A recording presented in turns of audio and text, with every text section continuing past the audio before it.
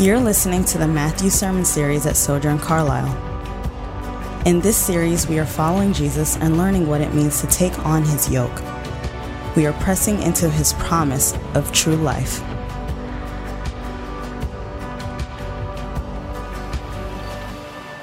Well, good morning. Good morning. My name is James Fields. I serve here as lead pastor at Sojourn Church Carlisle, and it is an honor and deep, great privilege to be with you this morning as we continue in our study in the Gospel of Matthew. This morning, as Naomi just read, we'll look at verses 12 through 17. So feel free to open your Bibles or look into your phones if you need to be able to follow along with us this morning as we look at God's Word together. Amen? Amen. Amen. So last week, we discussed how Jesus deliberately shows himself as a Messiah. And we talked about that, the way that he did that in three ways. He said that Jesus showed himself as our prophet. He showed us himself as our priest. And last, but definitely not least, he showed himself as our king. We said that he came into Jerusalem deliberately last week in order to fulfill prophecy. This was an enactment and a way of him showing us to be our prophet. He was a prophetic voice that was spoken about over 500 years ago in Zechariah chapter 9, verse 9. We talked about his act of humbly entering into Jerusalem on a donkey, not a war horse, but a donkey, as being a sign of him being our priest, as the one who not just brings peace, but he will enact peace through him dying on the cross for human sin. And lastly, we talked about him being our king as he deliberately received the honor and praise of both the disciples and all of the people that were around him, and how Jesus, every time Jesus comes to Jerusalem, he always stirs up the people to ask the question of life. And that question, as we talked about last week, was this. The people were asking, who is this? And the crowds responded in verse 11 last week, this is Jesus, the prophet from Nazareth in Galilee. And now we'll continue on our understanding of this Jesus as being our prophet, priest, and king. And we'll re-examine Jesus' authority over the temple. And we'll do that by looking at three things this morning. We'll look at how we want to remember the timing. We want to recognize the temple. And then lastly, we want to reconsider Jesus' temper. Once again, we want to remember the timing. We want to recognize the temple. And then finally, we want to reconsider Jesus' temper. Would you pray with me? Our Father and our God, we do thank you for us another time to be able to preach and proclaim your word. And Father, we acknowledge from the very beginning that we have nothing to say unless you first have said it.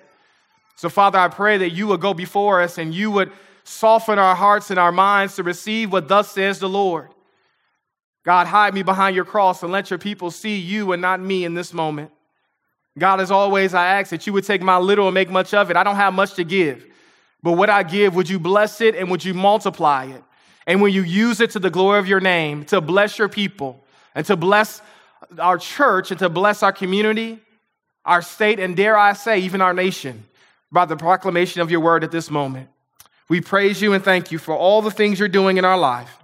In Jesus' name, amen. Amen.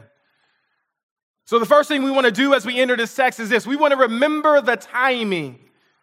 Remember, Matthew 21 is unlike any other chapter in Matthew because in Matthew 21, it begins the very last week of Jesus' life. And everything starts to slow down.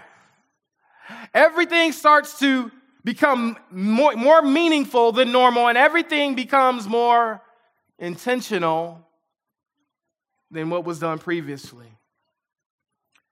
In these last couple of weeks, in this last week of Jesus' life, we witnessed Jesus' deliberate attempts to demonstrate that he is the Messiah, the one prophesied to be the Savior of the world. I love what James Boyce says about this in his commentary. He says, up to this point, Jesus had been keeping his messianic claim a secret, lest there be a premature attempt to make him king.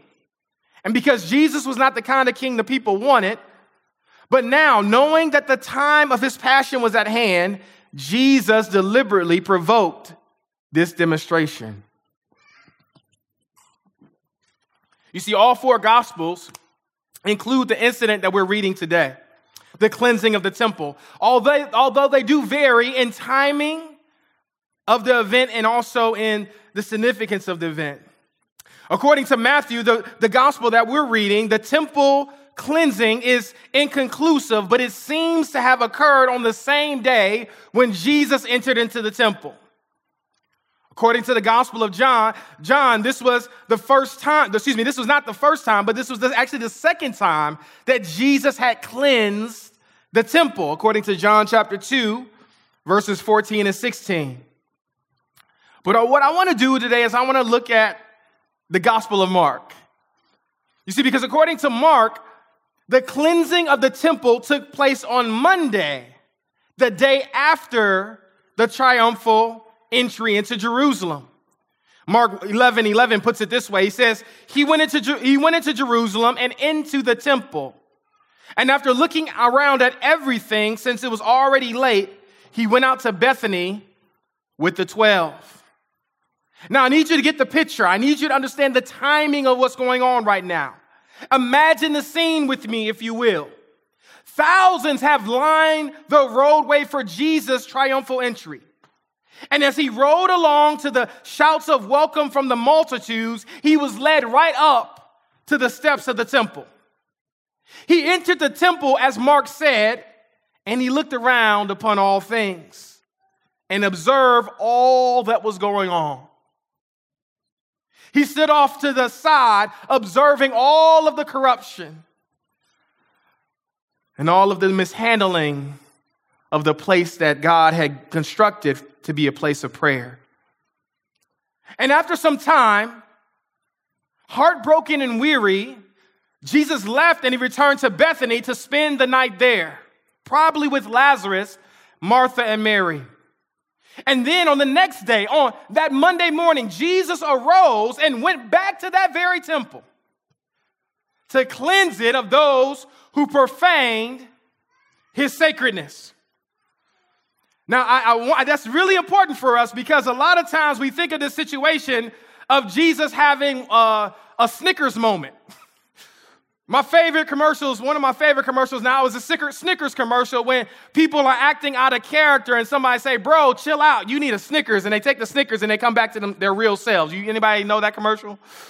In this situation, that's not what's happening with Jesus. It's not like Jesus is just responding to the corruption. Because remember, Jesus spent 30 years of preparation for 3 years of ministry. So this corruption that he's seeing had not been up to this, did not just start it in the last 3 years that he started to minister. Jesus had seen this corruption and he has observed it and he has grieved over it for almost 30 years during this time. But here's the difference. The difference now is that Jesus is now ready to step into that role and to step into the fulfillment of what it means to be the Messiah. That's the difference that we see here. We have to ask ourselves, why the temple? What's so significant about this temple? What's so sacred about it? What does the temple actually represent? Well, this temple here that Jesus goes to, this temple sat on top of the Mount Zion. And if you know, Jerusalem is also called Mount Zion because Mount Zion was the highest mountain in Jerusalem. And the temple sat on top of the highest mountain, and it was thought to cover about 30 acres of land. Now, I've never seen 30 acres of land, but I can imagine how big that would be. My wife grew up on a couple of acres of land. I've seen that. I think even double, like 70 acres. Is that correct? So I think I have a good idea of what this could be, but this was a huge amount of land that we're talking about, 30 acres. Here's an image of the temple of what that could have looked like. You see, the temple consisted of two main parts. It contained the building itself, which contained the holy place or the Holy of the Holies, which only the high priest could enter its wall once a year during the Day of Atonement. But then it also not just included the building itself, it also included piers, if you will, or courtyards, if you will, that went from being an inner court to an outer court. And within the inner court, this is where, in the Jewish mind, that this was the most important area, as it was, because this was the holy of the holies. It was a place in which all of God's most sacred ordinances, his commands, would take place in regards to sacrifice and atonement. And the further you went out into the temple, the more inclusive it became. Let's start in the very center of it. You have the inner court of the priests. The inner court of the priests was, as his name indicates, was only for priests, and they were only allowed to enter there. They included great furnishings of worship. It included the altar of burnt offering. It included the bronzen lavender. It included the 7-branch lampstand, the table of showbread, and even the altar of incense. If you move a little further out from the inner court of the priests, then you have the court of the Israelites. The court of the Israelites was only for Jewish worshipers. Both men and women could be there, but they could only be there for joint services on great feast days. This court of the Israelites was actually the place where Jewish worshipers will offer their sacrifices to the priests. This is the inner court, the court of the priests and the court of the Israelites. And then if you go to the outer courts, then you start to become more inclusive. The inner courts was reserved mainly for men. And then as you get to the outer courts, now you have the court of the women. And as the name indicates, women were limited to this area except for special occasions for worship. And women were allowed to enter the court of the Israelites only to offer sacrifices or to worship on feast days. And then you get to the very outer court. You get to the court that we're going to talk about today, the court of the Gentiles. This court was the last court and thereby seemingly the least important court. And it covered a vast space surrounding all the other courtyards, and it was used as a place of worship for all Gentiles who converted to Judaism. Notice, the court of the Gentiles was the farthest removed from the center of worship. Notice that it was also in the court of the Gentiles where so much commercialism had taken place. I know this is maybe a shock to us, and even as we think about it, it's like, man, how can the house of God become a house of profiteering?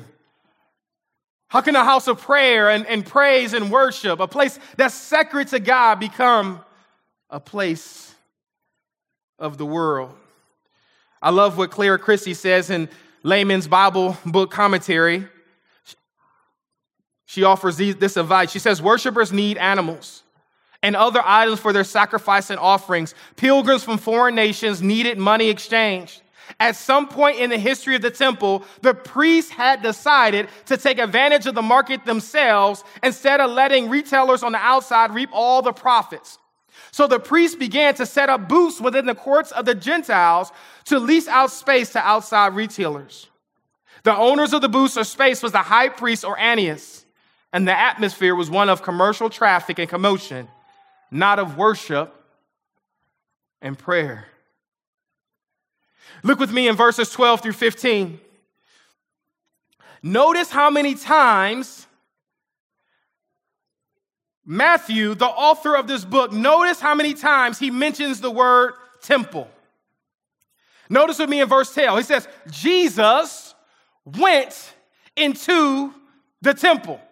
Now, again, this is not just a random time. Jesus had always been at the temple. He grew up at the temple. He went there as a boy at 12 years old, and his parents left and going back home to Bethlehem, and he stayed there because he absolutely loved the temple, and he was teaching in the temple.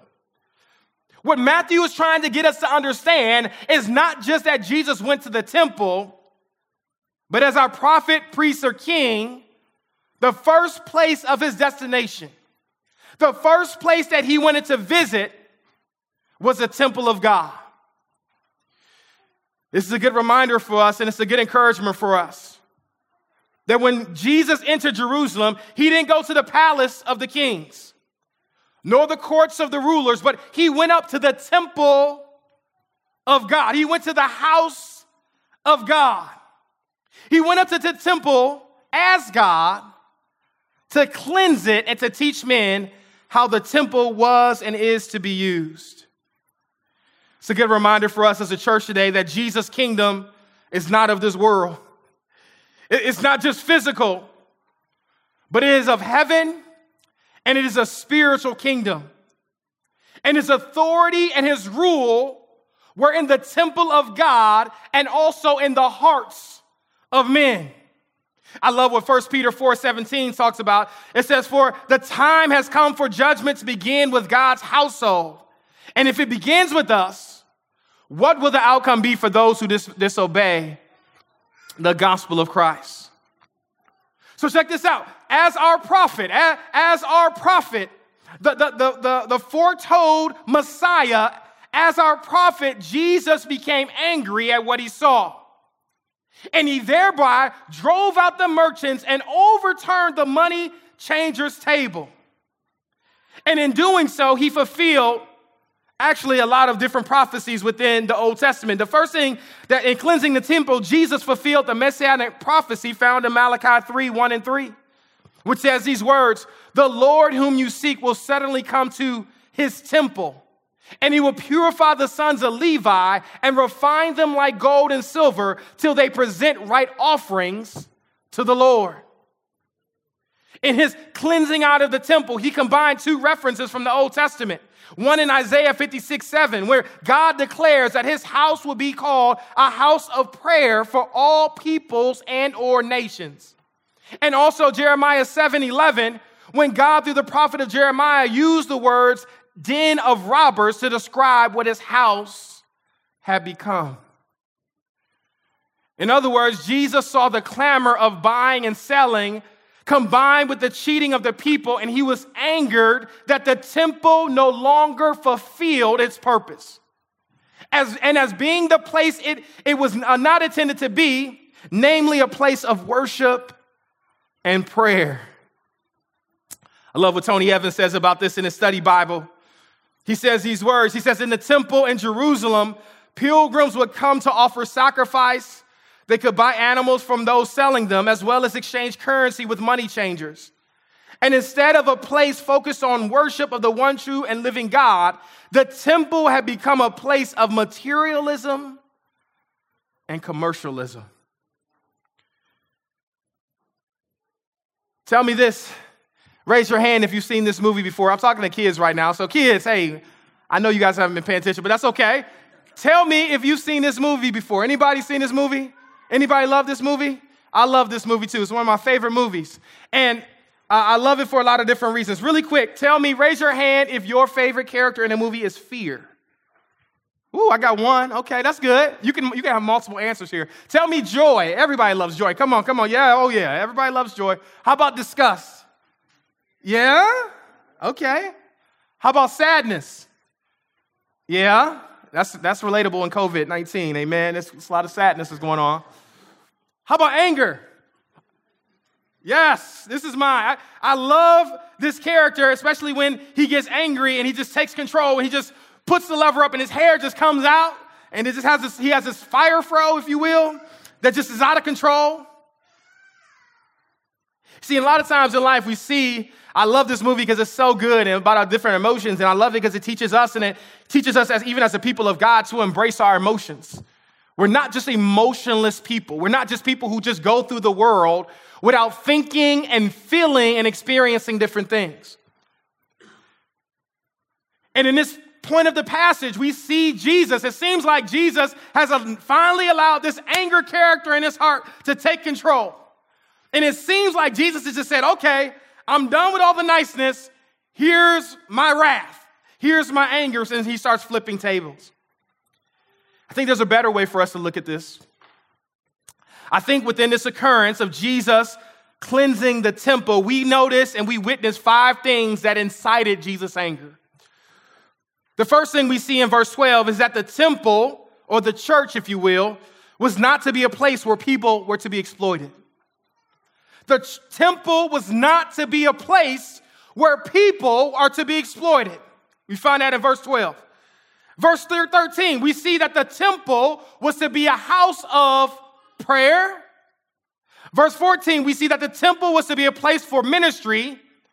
Verse 15, we see that the temple was to be a place where wonderful things were to happen or be done. And then lastly, in verses 15 and 16, we see that the temple was a place where Christ was to be praised. Notice with me three things as we go into the text. Notice with me what caused Jesus to get angry. Notice with me who made him angry. And finally, notice with me, why did Jesus get so angry? Let's look at the first question together. What caused him to get angry? As we saw this time and time again, Jesus saw the clamor of buying and selling. He saw it combined with the cheating of the people. And he saw that the temple had not fulfilled its purpose of being called and being seen as being a house of prayer. This is a good reminder for us that Jesus cares for the exploitation of his people. Amen? Notice where Jesus gets upset. He doesn't have to go to the Holy of Holies. He doesn't have to go to the court of the Israelites. He doesn't even have to go to the court of the women. Jesus just goes to the very first court, the court of the Gentiles, and it incites anger in him and frustration. I love this because it's a good reminder for us as a church that how we treat people matters to God. Amen? He didn't have to go to the very holiest place to see that this place was corrupt. This community will learn more about us, how we treat them, than how we try to preach to them. How we engage with people matter. And it's not about them just talking about Jesus and preaching Jesus to them. It's learning how to be a living embodiment of the Christ that we proclaim to a broken world. Jesus went to the court of the Gentiles, and he was frustrated. What would Jesus be frustrated about our church? How do we accept people who don't look like us or don't act like us or don't have what we have? You know what my prayer is for our church? My prayer is that we'll have an empty parking lot every single Sunday. And the reason why is because we have so many people from this community coming in that nobody has to drive to come to church. They can simply just open their door and walk 20 steps and come. That's what I want to see. I don't want to see a full parking lot because that means it took you about 20 minutes to get here. I want to see an empty parking lot with the church full of people from this community and they come not because of just the God that we preach, but they come because of the God that we exhibit and we exemplify in our relationship with them and our local community. How you treat people matters. And Jesus simply went to the very court of the Gentiles. He went to the very edge. He went to the very edge of the community, and he noticed the dysfunction from there. It didn't matter if they were sacrificing right. It didn't matter if they were praising right. It didn't matter if they were preaching right. The only thing that mattered to Jesus in that moment was that you were exploiting the people whom you should be caring for. That's a word for us today.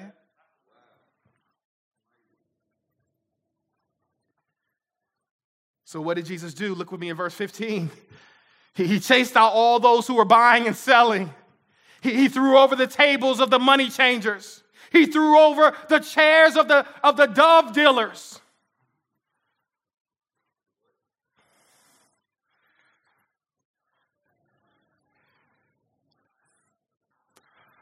Jesus is always associated with the suffering of his people.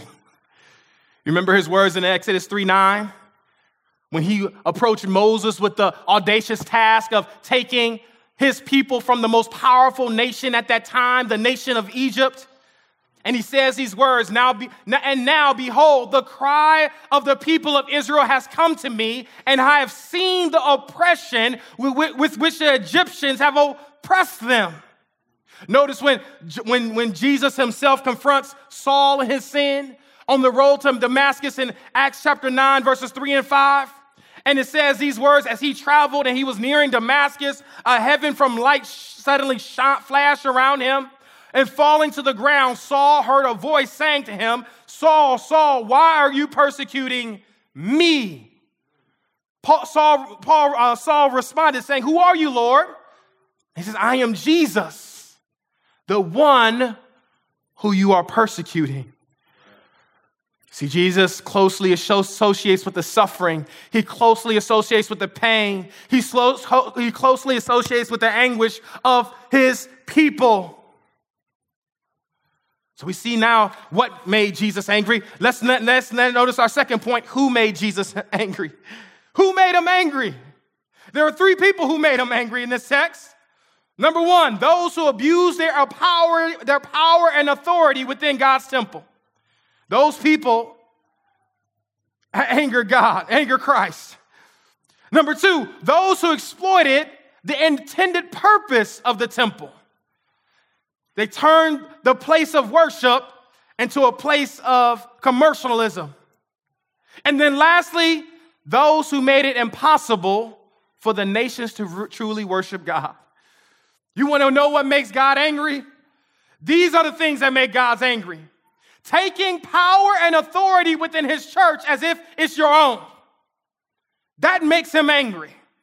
Exploiting and using the purposes of the sanctuary for your own personal benefit, that makes God angry. And then lastly, making it impossible, or maybe not impossible, but very difficult, making it uncomfortable for the nations to truly worship God. We're planted as a church with values that are very simple, and hopefully everybody knows those values, but one of those values is multi-ethnicity. And either, you know what I love about that value? Either that value is going to encourage people to come, or it's going to dissuade people to leave. You cannot stand indifferent with multi-ethnicity. And I want you to know from the very beginning, this is what we're about. And we're not just about it because James Fields is about it. We're about it for two reasons. One, because it matters to God. And two, because our community reflects the beauty and the uniqueness of the kingdom of God. And if we are to find success, if we are to see what it means to be a successful church, it's not just about us preaching right and teaching right. That matters. Don't get me wrong. It's not just about us raising money and having a fish fries. Don't get me wrong. I love a good fish fry. But what matters is how we and why we engage with the things that most matter to God. And by the power of God and by the grace of God, as your pastor, we're going to be focused on the things that matter to God as best we can to his glory. I love what James chapter 1:27 says. It says this. It says, pure and undefiled religion before God the Father is this, to look after orphans and widows in their distress and to keep on oneself unstained from the world. I love this. Notice what God says. Orphans and widows, those who have a very hard time caring for themselves. Those who may feel isolated or neglected in our world. Those who may not have someone to love them or provide for them. And those people matter. And Jesus, God, and through the power of the Holy Spirit and through the prophetic word of James, Jesus' brother, he says, pure and undefiled religion before God the Father is to look after those who can't look after themselves. So we notice why Jesus got angry. We notice who made him angry. And lastly, notice why was Jesus so angry? He was angry for two reasons. He was angry because the temple was to be a house of prayer for all nations. The temple, the church of God, should be a prayer for all people. All should be welcome into God's house, both Jew and Gentile. All should be able to worship in quietness and to have a place of peace within God's temple. No one should be barred.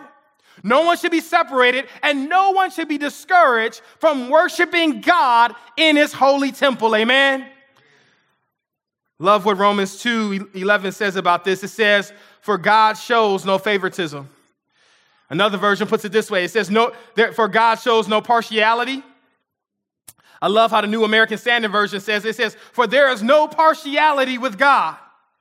And if you want to get honest with it, we got to go to the King James Version. I love the King James. That's my favorite version. It says, I know it's yours too, Harold, so that's why I put it up there. King James Version says, for there is no respect of persons with God. I love that. It's a good reminder for us That there's no partiality with God, and there should be no partiality with us as his people. So the temple, why was he angry? The temple was to be a house of prayer for all people. And number two, the temple was not to be used for commercial purposes. The temple was a house of God, not a house of profiteering. It was not to be profaned as a place of buying and selling, marketing, retailing, stealing, and or cheating. But the temple was the house of God. It was to be a house of prayer. It was to be a place of sanctity, a place that was refined and purified by God himself. It was to be a place of quietness and sweet meditation. It's to be a place set aside for worship, not for buying and selling where man gets gain. It's a good reminder for us as a church that no one should have dibs on the church except for God. Nobody should have dibs on the church except for God. I know everyone don't understand what dibs are, so let me rephrase what I'm saying. What I'm saying here is that God is creator of all, and Jesus is the Lord over the church, and therefore the only one who should have his way in the church is Jesus Christ. Amen? Love how Colossians 1 puts it. It says, he is the image of the invisible God, the firstborn over all creation. For everything was created by him in heavens and on earth, the visible and invisible, whether thrones or dominions or rulers or authorities. All things were created through him and for him. He is before all things, and by him all things hold together. He is also the head of the church, the body. He is the beginning, the firstborn from the dead, so that he might come to have first place in everything. See, Jesus not only cleansed God's house as our prophet, he also healed it as our priest. Look with me in verse 14. It says, the blind and the lame came to him in the temple, and he healed them.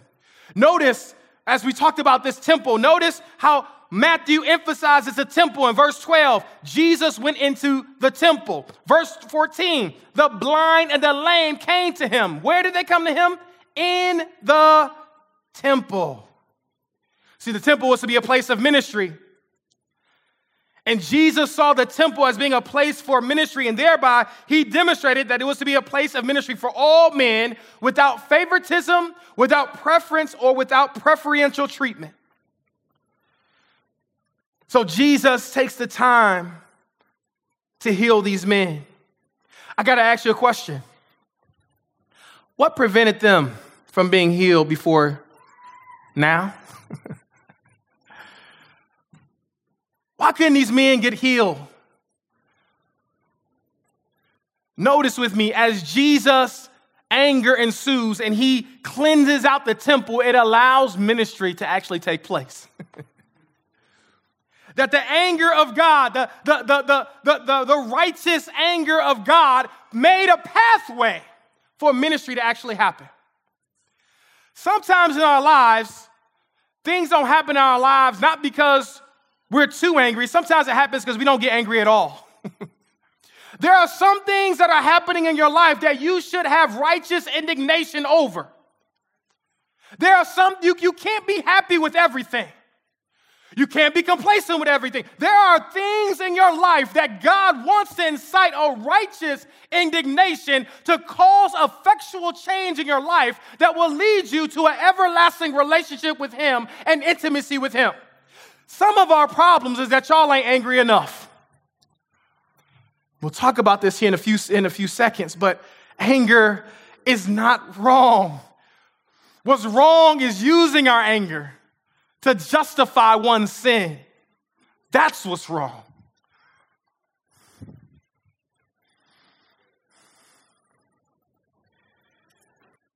See, when Jesus cleanses the temple, worshipers are not able to come to Christ to worship him, and their needs are met. Verse 14, the blind men are healed. The lame men are healed. When Jesus cleanses the temple, Christ was able to take his rightful position within the temple. He was able to become the preeminent figure and to receive the worship and minister to those whom had needs. Notice with me in verse 15. It says, when the chief priests and the scribes saw the wonders that he did, and the children shouting in the temple, Hosanna to the Son of God, they were indignant. Notice this word in verse 15, wonders. Your version or your Bible may say wonderful things. It may not say wonders. But this is a very, very important word for us because this is the only time in all of the New Testament that this word is used within this passage of story. The only time it's used is right here. And it's a good reminder for us that the temple is supposed to be where God does wonderful things. This word, this Greek word of wonderful things, it refers to all things that Christ was doing in the temple. All things that he was doing could only be described by one word: wonderful. It's a good reminder and a good notice for us. Notice with me that the temple is supposed to be where wonderful things are done for God.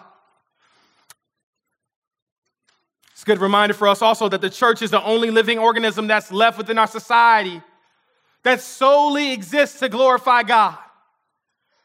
Not government, not Wall Street, not our judicial system, not our legislative system, not the Democratic Party, not the Republican Party, not Black Lives Matter. The only organism that's left within our society that solely exists to glorify God is his church. See, Jesus not only healed as our priest, he also was worshiped as a king. Look with me in verse 15. The chief priests and scribes saw the wonders that he did, and the children shouting in the temple, Hosanna to the highest, and they were indignant and said to him, do you hear what these children are saying? And Jesus replied, yes, have you never heard? You have prepared praise from the mouth of infants and nursing babes.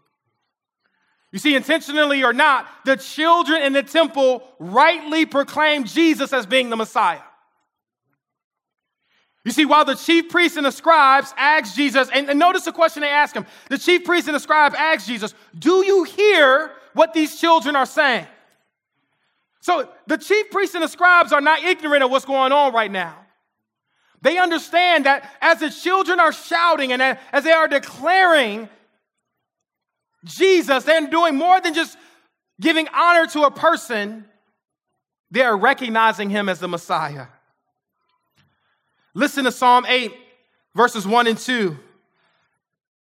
This is undeniable that there is no way that they could not associate Jesus with Yahweh. Psalm 8, verses 1 and 2 says this. It says, Lord, our Lord, how magnificent in your name throughout all the earth. You have covered the heavens with your majesty. From the mouth of infants and nursing babes, you have established a stronghold on account of your adversaries in order to silence the enemy and the avenger. Notice with me how Jesus welcomed praise and worship as God. He's not denying it.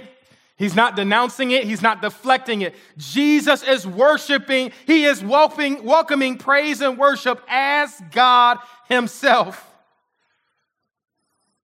And Jesus used Psalm 2 to show these religious leaders how they were wrong. This goes back to the theme that we've been seeing all throughout Matthew, that those who shouldn't get the identity of my Messiah actually do. Those who shouldn't understand.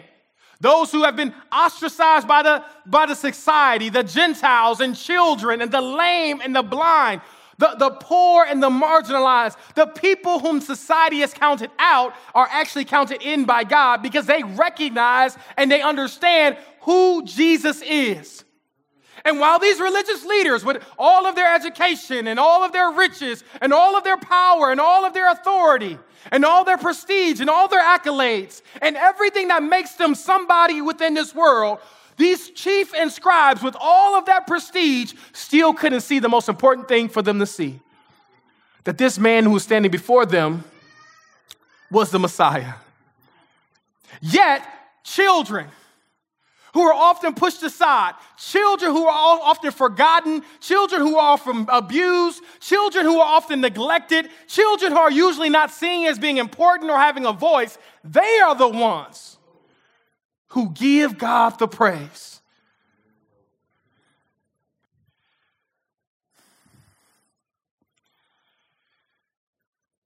So we've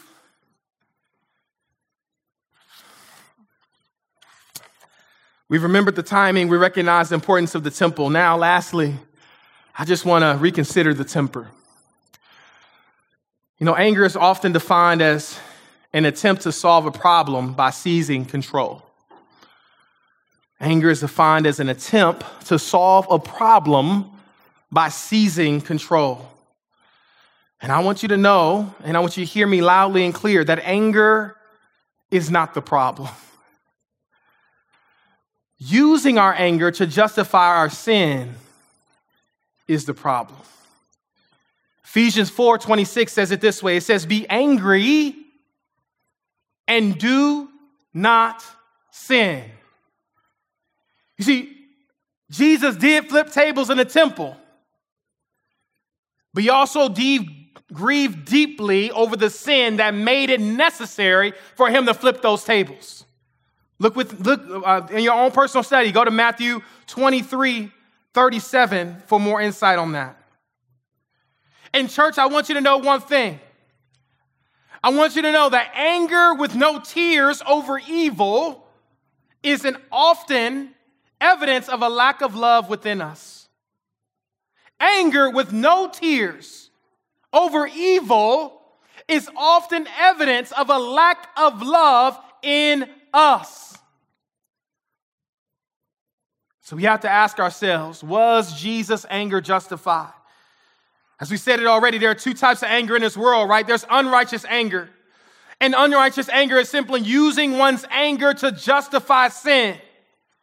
Its focus is on you, and its focus is on righting what's wrong. It is usually being angry at a person, or usually at an outcome. And it's usually accompanied by merciless acts. And it usually leads to shame, distrust, and even condemnation. But here's where it lacks. Unrighteous anger lacks in an opportunity for restoration, for reconciliation, or even redemption. Unrighteous anger is known by what it produces. I love what John Bloom in his article, How Can We Be Angry and Not Sin? He says this. He says, anger rooted in our sin nature produces quarreling, jealousy, anger, hostility, slander, gossip, conceit, and disorder. It produces enmity, strife, fits of anger, i.e. tantrums, rivalries, dissensions, and even divisions. What it produces is what we see in Galatians 5:20, which Paul describes as the works of the flesh.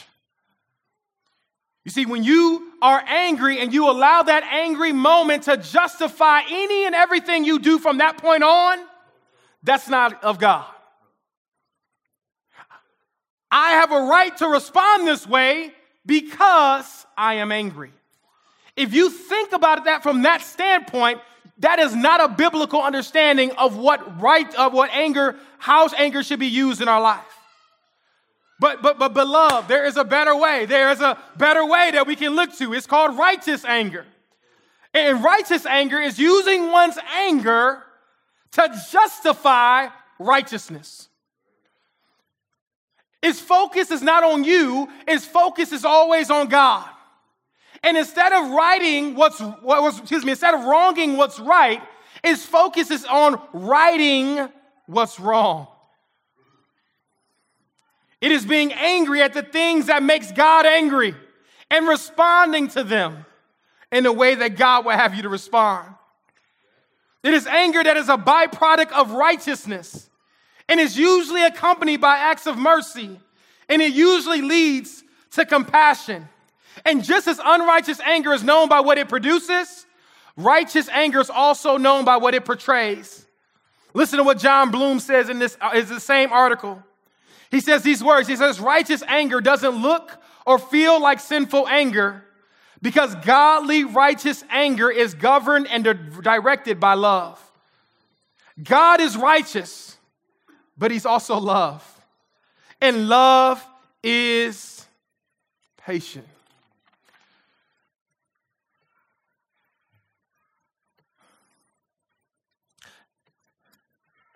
Notice with me what angers Jesus, and then finally what angers these religious leaders. See, what angers Jesus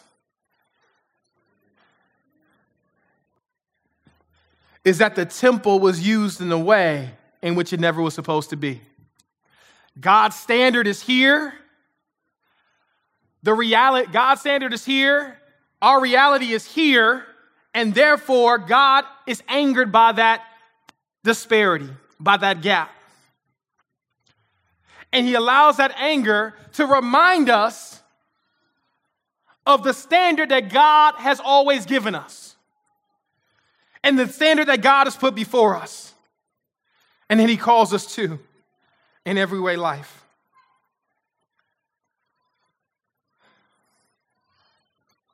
I'm reminded of a story of a couple who goes to a marital counselor for help in their marriage. And after sharing the most intimate details, conversation, and disagreements, the counselor looks at the couple and says these words. The counselor says this: "My main concern is not the presence of anger in your life. My main concern is the lack thereof."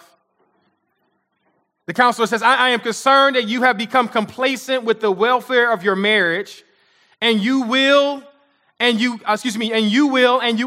cannot change until you get angry enough to do so. Beloved, I want you to consider this question. Are you angry enough to affect real change in your life? Are you angry enough? And I'm not talking about unrighteous anger where you get angry and you just anything goes because you're angry. I'm saying, are you angry enough at your sin and the dysfunction and the brokenness of this world and in your life that you look to God as the only way to truly be healed? And I'm not talking about just doing it on Sunday. I'm saying every single day, denying yourself, taking up your cross and following Jesus. Not some book, not some preacher, following Jesus every day of your life.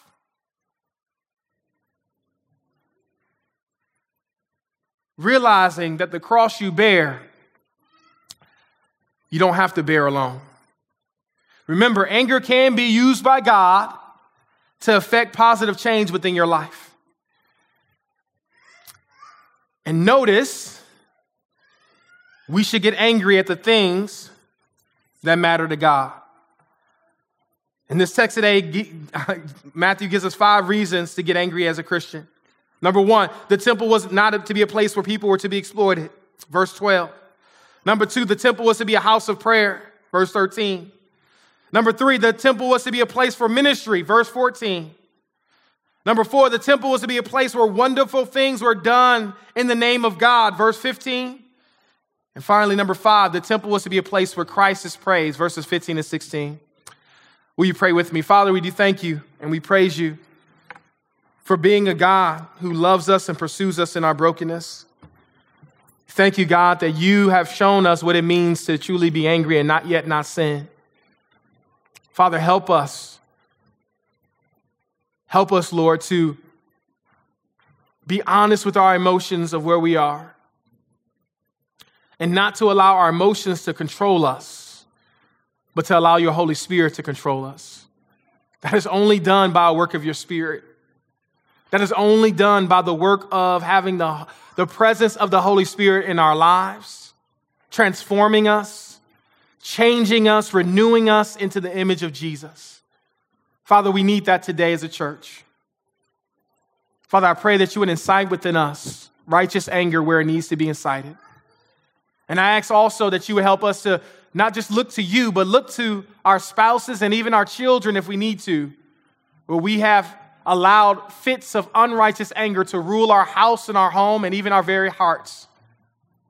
Father, we thank you that you give us space to have emotions, but yet have those emotions redeemed through the blood of Christ. May we look to you anew and afresh as our God and King, not just of this world, but even of our emotions. In Jesus' name, amen. I'm James A.P. Fields, Jr., lead pastor at Sojourn Church Carlisle. Thanks for listening. We're a church that is rooted in the community of South Louisville, and we are seeking to advance the gospel of Christ in South Louisville and beyond. For more sermons, info about our church, and ways you can support our ministry, visit sojournchurch.com/Carlisle, CARLISLE. God bless.